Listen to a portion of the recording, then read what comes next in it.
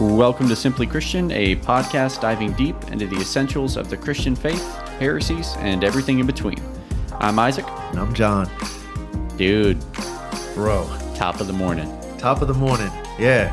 If you listeners knew what we do for you guys, we get up early, real early, before sunlight. Do this podcast for you guys. Yeah, man. At least there's daylight savings recently. That's right. Yeah. Yep. Yeah. So what are we talking about today, John? We are talking about... So we as Christians, obviously, we put a whole lot of stock in this Bible that we hold in our hands. I know I sure do. We base our lives on it as being the Word of God. But have you ever asked, or has anyone ever asked you, like, can you really trust that Bible that you hold so dearly in your hands and you base your life off of? How do you know if it even says what the original authors intended it to say? And if it does, how do we even know we can trust what they wrote? Anyways, why do we base our lives on this book as opposed to any other book? Why is this book supreme in the life of a Christian? So we're going to dive into that. Can we really trust this Bible that we hold in our hands? Good. So would you say on the theological triage scale, where does this fall? The reliability of the Bible? So this has got to be top number one. I mean, because we as Christians, we either base our whole lives off of a book that is called the Word of God, or we don't. And if we don't, then our lives are open to all sorts of various interpretations and subjectivity, whether coming from our own selves or from other so-called authorities.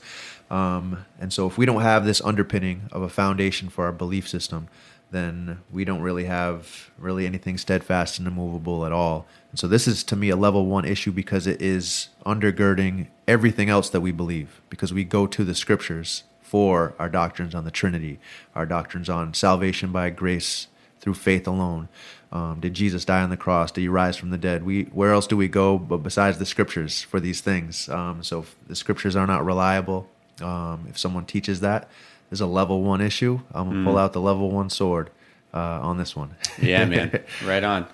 So let's just jump right into it. Or actually, before we do that, I do want to share kind of my testimony. I know last episode or two, you had shared yours with how important the doctrine of the Trinity is to you due to your background in dealing with Jehovah's Witnesses and almost becoming one yourself. Yeah. So this reliability of Scripture topic is particularly relevant to me because I went through a long period of time where this was a huge issue.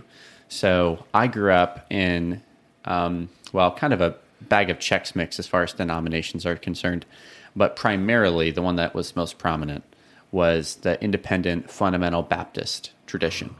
So within that tradition, it is extremely common to hold a view called King James onlyism, where basically, and there's a couple variations, but essentially it boils down to the only Bible translation that you should be using is the King James Version. And of course, I believed that wholeheartedly for quite a while. And then after a number of situations where I was confronted with some evidence to the contrary, it just threw my world, just messed it up. Just really messed up my world. It rocked it. It was crazy time for me. I was digging deep into everything I could find about how we got the Bible. Is it reliable? How do translations work? How do I know I can trust the English translation that I have? What Bible translation is the best? Is there a best translation? All those questions. So I spent years digging into this because it was everything to me. Because, like you said, everything we believe as Christians is sourced by the words of God and the written words of God that we have. That the only ones we know he actually spoke are in the Scriptures, right? Yeah. Like we can say, "Thus says the Lord," because we have His word. So it is of the utmost importance that we know not only what God said through the original authors, but can we trust it? Yes. So that's what I want to get into. So I think there are two kinds of reliability that we need to flesh out here. Okay. So there is historical reliability, which shows us that we can trust what the text says and is at least generally historically accurate, and that we do have what the original authors wrote. And then theological reliability is not only going to help us see that we have an accurate copy and also that it's generally historically accurate, but also it's going to show us that we can trust the truth claims of the Bible for ourselves, and that we don't have to just simply generally believe it's like generally historically accurate, but we can actually trust it every word. Right. Yes. Yep. And I think that's a good way to do it. Just start with the historical and then talk about the theological. I think that's great. And I think that's a great way to build it up. And I'm looking forward to hearing how you do that because, yeah, on some level, when we read the Bible, we're just like, okay, this is the word of God and I'm just going to believe it. And we have this just built-in faith sometimes. At least that's how it was for me. But there comes a time, though, when it's like, all right, there's some accusations being made by a lot of people that we can't even know if this is what they wrote. Isn't this like the telephone game where we're 2,000 years later and maybe they wrote it, but it's been transcribed. We don't have originals. It's been copied after copied after copied. And when I do that in my Xerox machine, I make a copy of it. Eventually, it's just going to be so distorted so that now 2,000 years later, how do we even know? So how do we build that historical reliability case for the New Testament to get to a point where we can say this is what they wrote? Yeah. So I think the starting point is definitely the New Testament. And here's why. Number one, it's the most contested.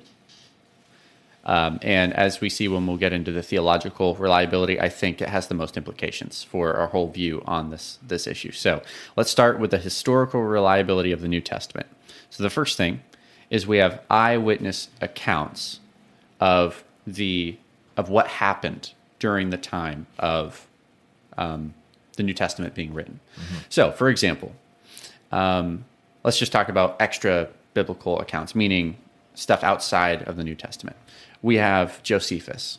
Josephus was a Jewish historian who lived in the first century. He actually went through the destruction of Jerusalem in AD 70, and he's our primary source historically for knowing what happened during that.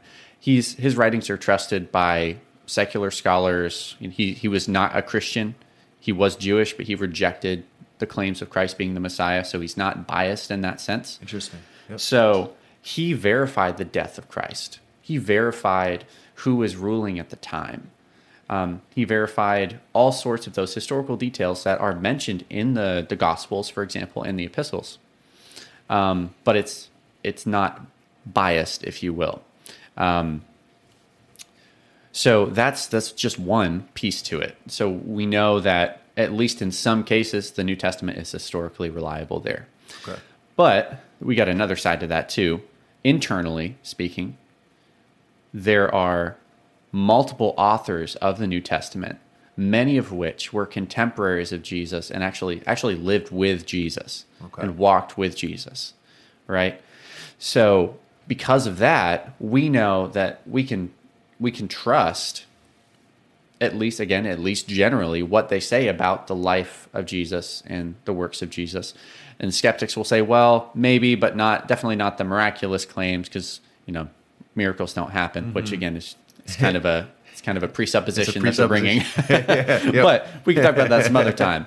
Yeah. But again, with the historical reliability, again, we're just trying to show that you can generally trust these documents as historically reliable with the common facts that they record. Okay. That's at the very least of what we're trying to do here. Yep. Okay. So we know that we have information about Christ's life from the biblical authors, the New Testament authors, plus some outside, and his death. Right. And the early Christian movement that was sparked from those events. Okay. Yep. So there's that, and I think that probably is a good place to stop as far as the eyewitnesses are concerned and dealing with that.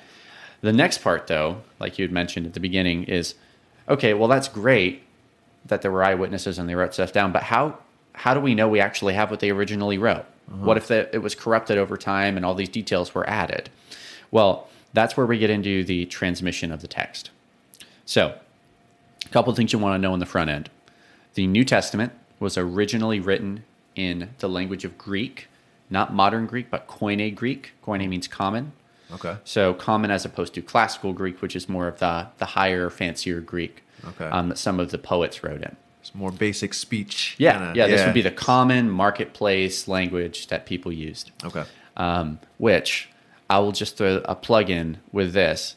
I think that's why, one of the reasons why you shouldn't be promoting King James onlyism, because the New Testament was written in Koine, common Greek, that every person could understand.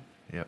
And the King James version, at least, especially to us now, Especially is to us now. way out there as far as common languages, because Elizabethan, and even then, like, some of the words don't even mean the same thing anymore. Yeah. It's just confusing. So that's totally another episode, but I just wanted to throw that in. No, but you're right. I've seen some people give brand new believers a King James Bible, and you just see the look of like, I'm lost. This book is already hard enough to understand, but now it's thee, thou, whither, hither, all these things, and you're just like, Yeah. I mean, it's beautiful. It's absolutely so beautiful. Right. But it's not Koine beautiful. It's not common beautiful. Yeah, It's high and lofty kind of thing. Right, Yes. right. Yep. Yeah, totally. But anyway, so as far as the transmission of the text is concerned, though, originally written in Koine Greek, we have, to this day, nearly 6,000 original language Greek manuscripts that are existent today.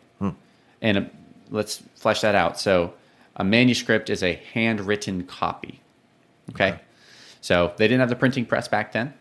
When someone wanted a book, they had to either copy it themselves or hire someone else to do it. Wow. They couldn't just go to Staples and grab like a big stack of paper. They had to use animal skins. They had used papyri, lots of different things. And they didn't have like nice ballpoint pens either. Like it was a difficult process. So the fact that we have 6,000, nearly 6,000 handwritten manuscripts is a miracle in and of itself. Wow. Just so you know, any other like historical document that we have, like I think Homer's Gilead, that has about 120 existent copies today. And people see that as what Homer originally wrote, because we can compare those manuscripts of the 120 and deduce what was originally written. We have nearly 6,000 Yep. to work with. And that's just in the original language. We have nearly 25,000 in total between all the other ancient languages that were written, like Coptic, Latin, Syriac, like all these different languages. Wow. So we have translations of the New Testament that are very ancient that we can compare. Of course, the best is the original language, because that's what was originally inspired and God breathed. But the translations are helpful to verify that it at least said what, like we have what was originally written. Yeah. And so to take that to Homer's in the book, the Gilead that he wrote, we don't have the original, I guess, of what Homer penned and wrote down. Right. But we have these 120, maybe extant manuscripts that we have, and we can look at them, and based on examining them and comparing them to one another, we can get a very, very solid understanding of, okay, we don't have what he originally wrote, but because of all of these manuscripts, we're very sure this is exactly what he wrote. Exactly. And it's so ironic that that people would even argue that we don't have what the apostles originally wrote in the New Testament, because no one questions Homer's Gilead. No one questions these other writings like from Josephus and other things. And we have way less manuscripts. Not only that, I didn't mention this before, but of those nearly 6,000 New Testament original language manuscripts, none of them are the original autographs, the original ones that the apostles wrote. They're copies of copies of copies. Yep. Okay, they are, no doubt. Some of those copies, though, go back to the 1st and 2nd century. So we're talking about in the same generation that they were originally written. Yep. So these are extremely early copies. Right. All the way through up to when the printing press was invented. So we have, between that period of time, we have nearly 6,000 original language manuscripts. I've heard some people say that it's almost embarrassing how much evidence we have. An embarrassment of riches. An embarrassment of riches, whereas you compare to 120, that's pretty good, for Homer's Gilead or whatever.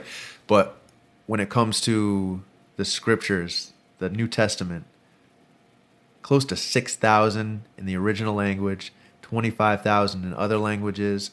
That's a whole heap of evidence that we have, as opposed to 120 when no one's asking any questions about Homer's Iliad. Right. And again, that doesn't mean that you can trust the theological claims of the New Testament. Yeah. Just the fact that it's in existence and we know what was originally written. We still have to establish the authority of what the authors were teaching.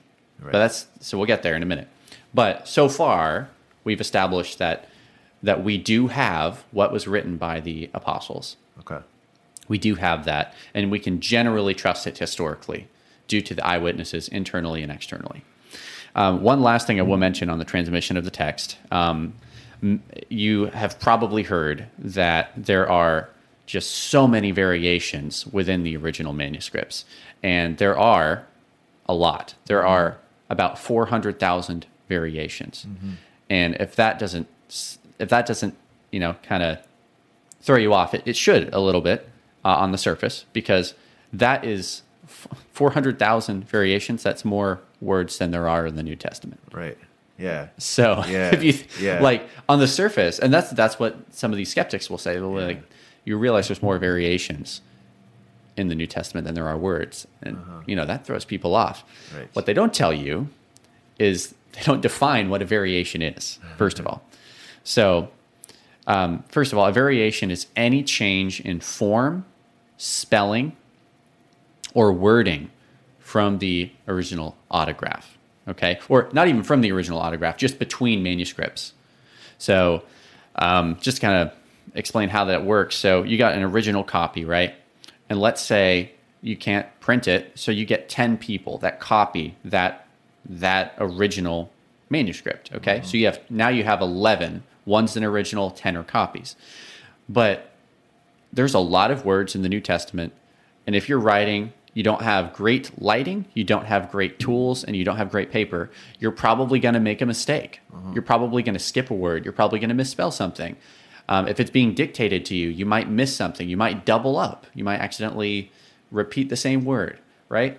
So if we only have one copy, then that'd be kind of scary, because then we wouldn't know if that person copying made a mistake. But we got 10, and it's extremely unlikely that 10 different copyists are going to make the same mistake at the same time, right? It's probably only going to be one or two making the mistake at the same time. So we can compare those 10 manuscripts that we have in this example and see how they differ from one another, and then correct them using the other manuscripts, right? So if one misses a word, the other 9 have it, then we know that this one missed a word. Yep. And that analogy is very conservative, because we actually have nearly 6,000 to work off of, not just 10. Yes. So we can be extremely confident that what we have is actually what was originally written. Yes.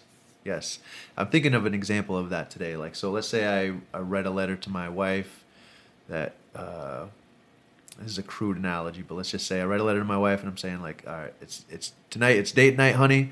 We'll watch a movie, pop some popcorn, and send the kids to babysitters. Let's say I have 6,000 manuscripts of that writing that are out there, but we lose the original. 4,000 of them say like identical to what I wrote, but there's a couple of thousand in there with different variants. It's instead of honey, I say babe in one of them, or a few misspellings in one of them, or instead of saying a movie, I say a flick, or instead of saying popcorn, I say a snack.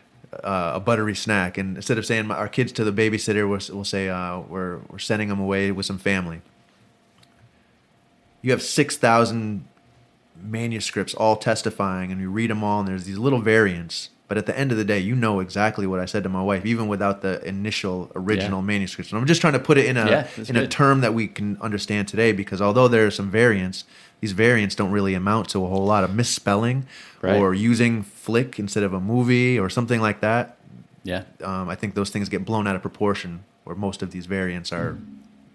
Yeah, so small. I agree. Insignificant. Yeah. And something to point out with that is I'm not just like pulling this out of nowhere. Scholars like Dan Wallace, Bruce Metzger, and even the agnostic scholar Bart Ehrman say that 99% of the variants in the New Testament have no bearing on the meaning. Like they have no bearing on theology or meaning. Yes. That would leave only 1%. Okay. Yep.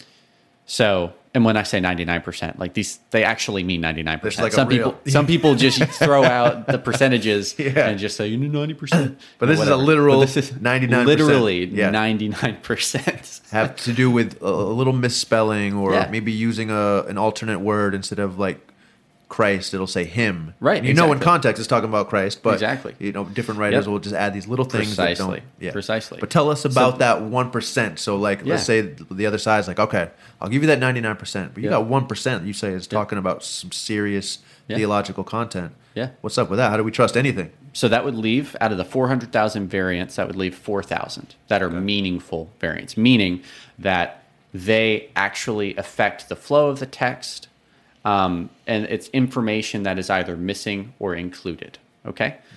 So there are some more serious examples of that, such as John 8, or I guess John 7:53 to 8:11. Okay. Yes. That's the story of the woman caught in adultery. Most of the early, in fact, the majority of the early manuscripts that we have from like the first 5 centuries. In fact, let me back up. So for the first 5 centuries, none of them, to my knowledge, have that portion of John included in it. Mm-hmm. It was added later. Yeah. And somehow it found its way into the text. And there's a whole nother, you could, get into a long discussion on how that happened. And I'm sure that'll be for another episode. But basically, that is it's testified by scholars as a historically reliable event that actually happened. But we know it doesn't belong in the New Testament because, first of all, it didn't show up in any of the early manuscripts that we have. And when it does start showing up, it shows up in different books. Like some of them are in Luke. Sometimes it's in John. And when it's in John, it's in different parts of John. So that's evidence that someone's trying to stick the story in here. Now, that doesn't mean it didn't happen. In fact, the fact that people keep trying to throw it in there tells us that it was probably from oral tradition or from another source written out. And people knew that Jesus actually did this, and they wanted to include it in the stories of the Gospels, right? Okay. So eventually some scribe inserted it, and then that manuscript got copied and copied and copied, and then so it ended up in the later copies. But because we have so many early copies, like from the first 500 centuries, we're able to really make sure that we weed out a lot of those additions or the things that were missed, right? Right. Yep. And that can scare some people because additions seems like, well, don't add to the words of the Lord, right? Don't take away, otherwise you'll be cursed, right? I think the way we get to view that is, I don't think people should have done that, but there's hardly any evidence that any of these variations were malicious in intent. Yeah. They're almost always a scribal error, or it was information that was taken from one of the Gospels and transposed over to the other. That's called harmonization. So you'll notice that a lot. In the Gospels, there's the same story, but there's different details. Right. And some manuscripts, later on, what scribes did is either by accident, because they know the other story so well, they just kind of filled in the blanks of what happened from the other Gospel that gives more information, or they intentionally tried to harmonize it with more information so that the stories are more full. Yeah. But they're not actually adding content, they're transferring content or duplicating content. So it's still within the scriptures, but they're transferring it. Now, personally, I wouldn't do that, and when I read a Bible, I want all of those not there, right? And that's why our new, the translations we have today in English from the eclectic text or critical text, which I'll get into in just a second, are very reliable and give us that information so we can know what was originally written and what wasn't, what was added later. Right. Okay. Okay. And just to I'm going to take it back to my example with my wife. So let's say I have of those 6,000 manuscripts, because people are really interested in what John said to his wife in 2020, but we're 2,000 years later, and they're trying to piece back together what did John say. We have maybe 500-600 that include a portion that says, "And Danielle, I'm buying you a car, and I've got you a car, and it's all wrapped up in the driveway with a bow, and you can untie it." Future historians would be able to look back and be like, okay, there are certain manuscripts that come later that add this car thing. He might have bought her a car. John's a nice guy. Maybe he did. It might have happened, but in the earliest manuscripts, it just says the simple things of, we got a date tonight, we're going to make some popcorn and watch a movie, having the kids go off to a babysitter. It's in the later ones that we see a little bit of extra details, but we can still understand through looking at these manuscripts and say, some of these things started coming up, developing late. And so even with some of these bigger things, we can still deduce and understand what the original said with incredible preciseness, right? Yes. Is that accurate? Yeah. So we can still pick out some of these, even these 1% things that do touch on some things that are significant. There's a whole, by the fact that we have an embarrassment of riches of extant materials and manuscripts, we can pinpoint what those are. Yeah. And even further than that, even that 1% of variations that actually do affect like the content of what's actually written. Even like Bart Ehrman, and a Gnostic scholar, admits that the variations, that 1% of variations that do affect the meaning of the text, they don't actually compromise any of the doctrines of Christianity. Right. Yep. And this guy is a skeptic, and he says that. Like, he admits, and if you want evidence of this, his book, Misquoting Jesus, in the frequently asked questions section in the back of it, that's where he answers the question, like, are Christian doctrines affected by the variations? And Bart Ehrman says, no, they're not. Because the variations that exist were not malicious. They were they're orthodox variations. Like, they're consistent with the teachings of the church and Scripture elsewhere.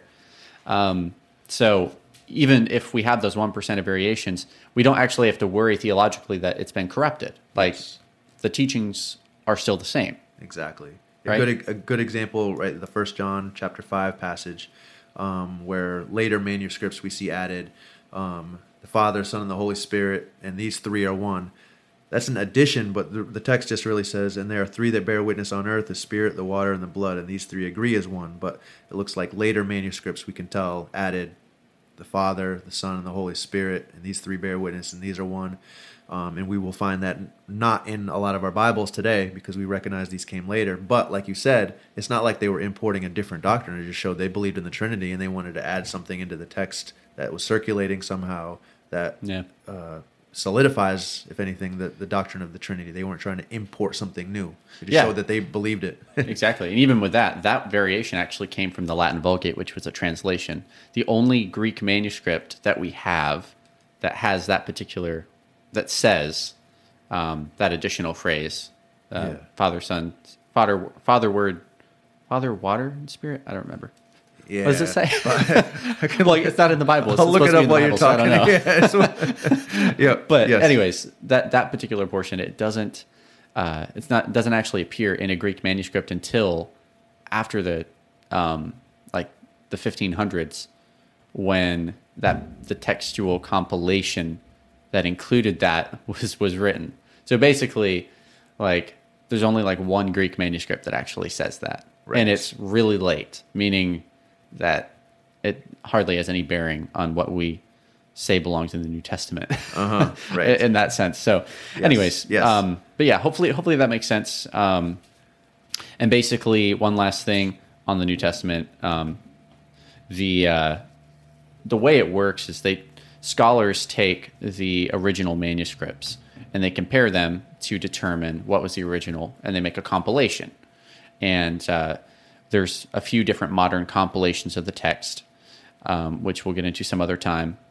But the process they use is called textual criticism. And then the way that gets to us in English or any other language, the scholars in original languages take the compilation from the textual critics, and they translate that into English or whatever language you're in. So they take these extremely accurate compilations of what they believe the New Testament was originally, what it originally said, and then scholars in the original languages translate that into English or Spanish or whatever language is your home language. So that kind of wraps up the New Testament. Old Testament, much quicker, I promise. Old Testament. Break the Old Testament down for us. Yeah. So with the Old Testament, as far as the transmission of the text is concerned, we have well over 10,000 Hebrew and Aramaic manuscripts that are existent today. So Old Testament originally written in Hebrew, small parts, and like Daniel written in Aramaic. 200 of those 10,000 were part of the Dead Sea Scrolls found in 1947. So before 1947, I think the earliest Hebrew manuscript that we had, like when it was copied, it was like in the 1000 AD. Okay. So like 1,000 years ago or so, somewhere in that ballpark, if I remember right. We had a lot of them, but they were later on, right? Because the distance between when it was originally written versus when that copy existed is 1,000 or 2,000 years. It's pretty significant, right? Yeah. But in 1947, the Dead Sea Scrolls were found, which I'm sure most people have heard of before. And in those Dead Sea Scrolls, 200 of those were parts of the Old Testament.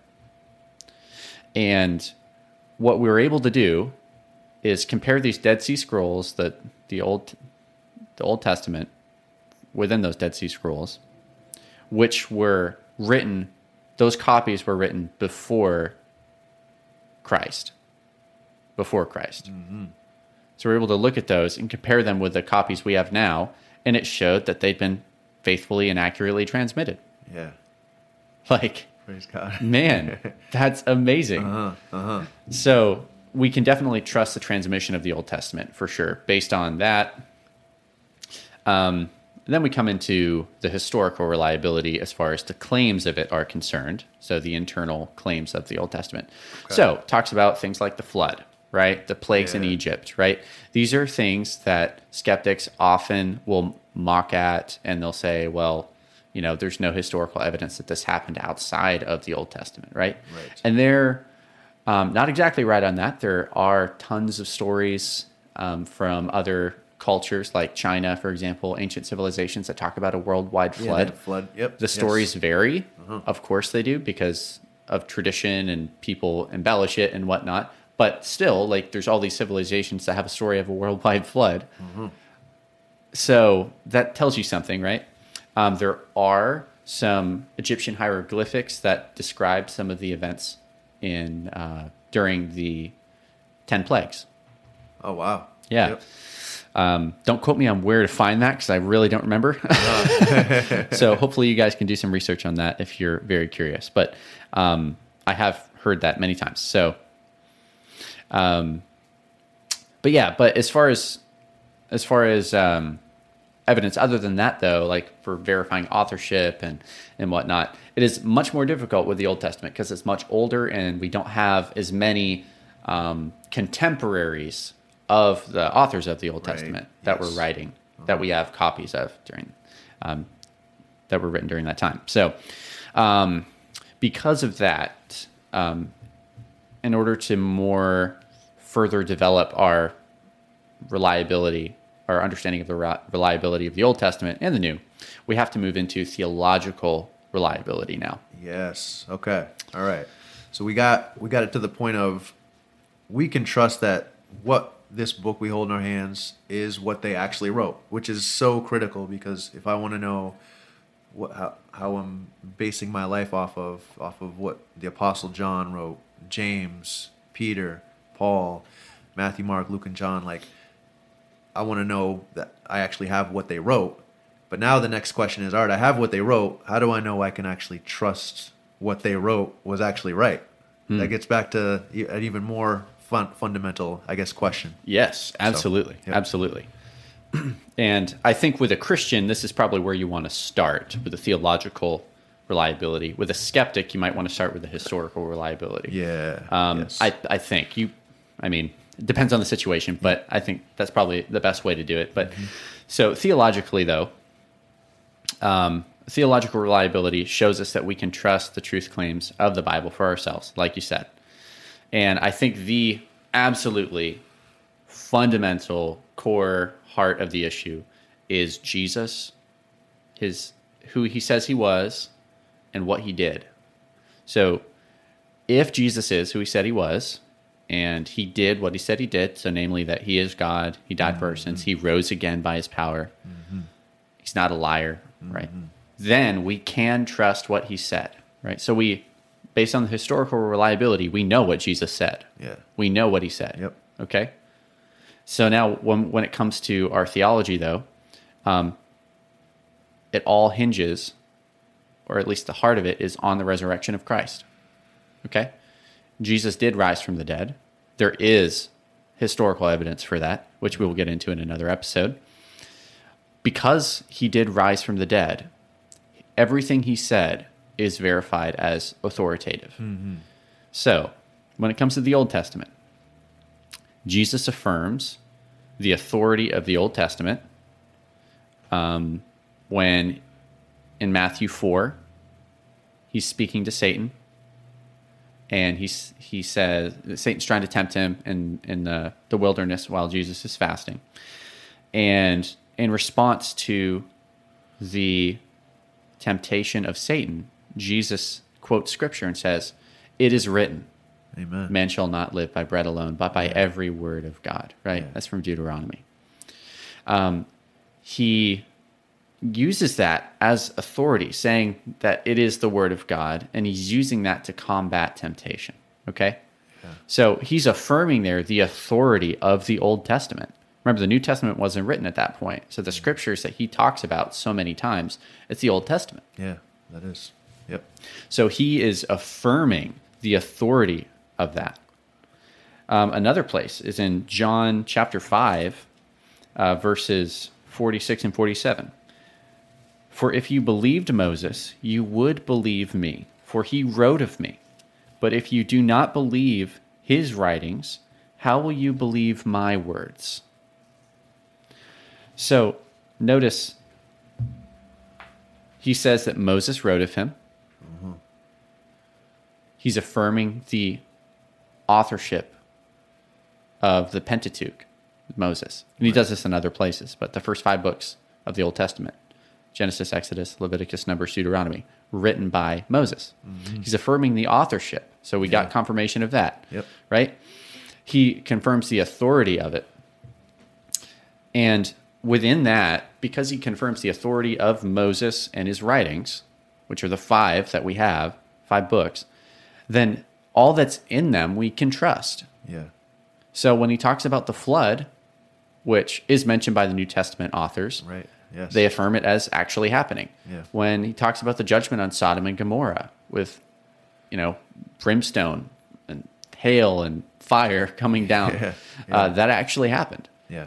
All those, the plagues, same thing, actually happened. Yep. Like they're verified by the words of Christ. And if you find it hard to believe that those things happened, well, you got an even more difficult thing you got to swallow, and that's that Jesus rose from the dead. Yeah. That is the most miraculous thing that has ever happened. Yep. Okay? Yep. So you need to deal with that first. Before you try to get into anything else, you need to believe that Jesus rose from the dead and, find historical evidence for that. And there is plenty. So if you're a skeptic out there, I would highly encourage you to go look that up. Look for The Case for Christ by Lee Strobel. Look at stuff by Mike Licona. You can YouTube his stuff. Plenty of stuff. Yeah.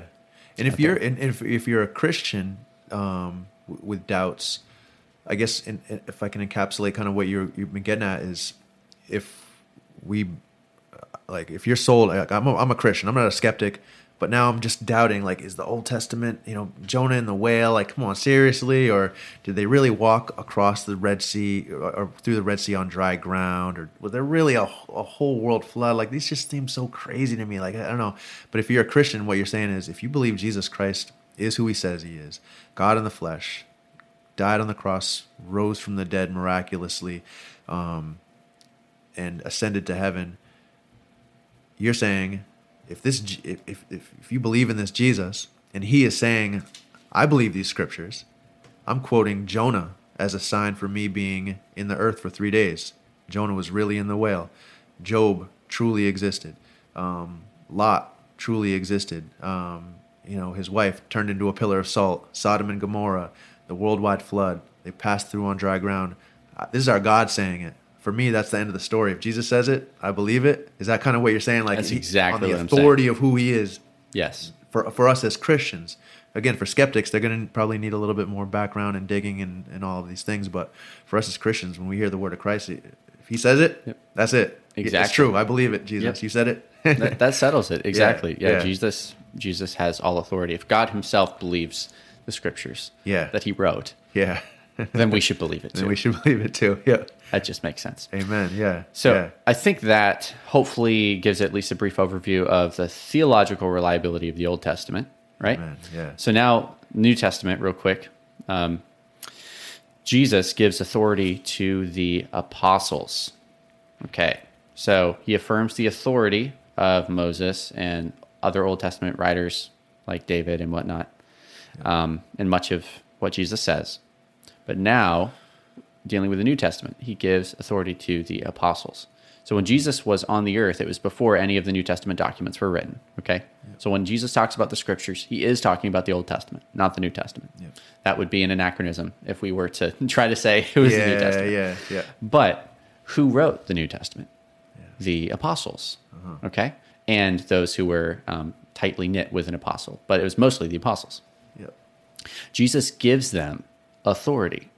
So John 16, verse 13, says the following: When the Spirit of truth comes, he will guide you into all the truth, for he will not speak on his own authority, but whatever he hears, he will speak, and he will declare to you the things that are to come. He will glorify me, for he will take what is mine and declare it to you. All that the Father has is mine. Therefore, I said that he will take what is mine and declare it to you. And he's not just talking about the whole church. He's talking to his apostles, his disciples. Yeah. That's who he's talking to. Same thing in Matthew 28 during the Great Commission. It says, all authority has been given to me in heaven and on earth. Therefore, go make disciples of all nations, baptizing them in the name of the Father, Son, and Holy Spirit, teaching them to obey all that I've commanded you. Right? Yes. All authority has been given to me, therefore go. And immediately in that context, it is the disciples he's talking to. It's the apostles. By extension, it applies to us. Right. Yeah. But he's talking to the apostles. Authority was given to them. So whatever the apostles taught and wrote, that is authoritative. They are the messengers of God and of Christ. Right. So therefore, we can trust what the apostles wrote. Yes. Jesus affirms their authority. He gave it to them himself. Yeah. Right? He taught them himself for 3 years. So they have good theology. We can trust what they said because Christ affirmed their authority. Right. Amen. And just something I just had thought of right now in the end of 2 Peter, when Peter's talking about, this is Paul in particular, but he says, many things that Paul says are, in regard to the patience of our Lord and salvation, Jesus also, our beloved brother Paul, according to the wisdom given to him, wrote to you, as also in all his letters, speaking in them these things, in which are some things hard to understand, which untaught and unstable distort, as they do also with the rest of the scriptures, to their own destruction. And so it seems Peter here is saying what Paul's writing is scripture. It's the same as the rest of scripture. And so do you think it's safe to say, like when Paul says in 2 Timothy 3, that all scripture is given by inspiration of God, profitable for various things, that he's saying all scripture is God-breathed, theanostas, this is the breath of God. And surely he's talking about the Old Testament scriptures, but if what we're saying Paul is writing is scripture, Peter is writing is scripture, that it's going to have that same weight and authority. Absolutely. In the same way that, like, if I were to say, all trees grow leaves, from my perspective, I'm saying all past tense trees. I'm not talking about future trees, because from my understanding, all trees that I've ever seen grow leaves. But by extension, if you were to hear me say that or read something that I wrote 2,000 years later, you'd be like, well, if it's a tree, it's going to grow leaves, because that's what John was saying. He's not saying only past tense trees grow leaves. And so in the same way with Scripture, it's like Paul's saying all Scripture is God breathed. That goes for Old Testament and New Testament. Yes, right? absolutely. Yeah. Anything that is the Scriptures Yeah. is God breathed and reliable. Right. Yeah. Yeah. Amen. And so that's a good word, just to be reminded that this word that we hold in our hands is God breathed. That's a heavy word. It is, God man. breathed, inspired by the God, the God who created the universe. Now gives us this book of Revelation that we have to learn about Him, to learn about ourselves, to learn how to glorify Him, and a strong foundation for us to build our lives on, the Word of God. Very good. What wonderful news. Man, Yeah. that's awesome. Yeah. Well, I think that wraps up today's episode. Consider subscribing for more Simply Christian content. And until next time.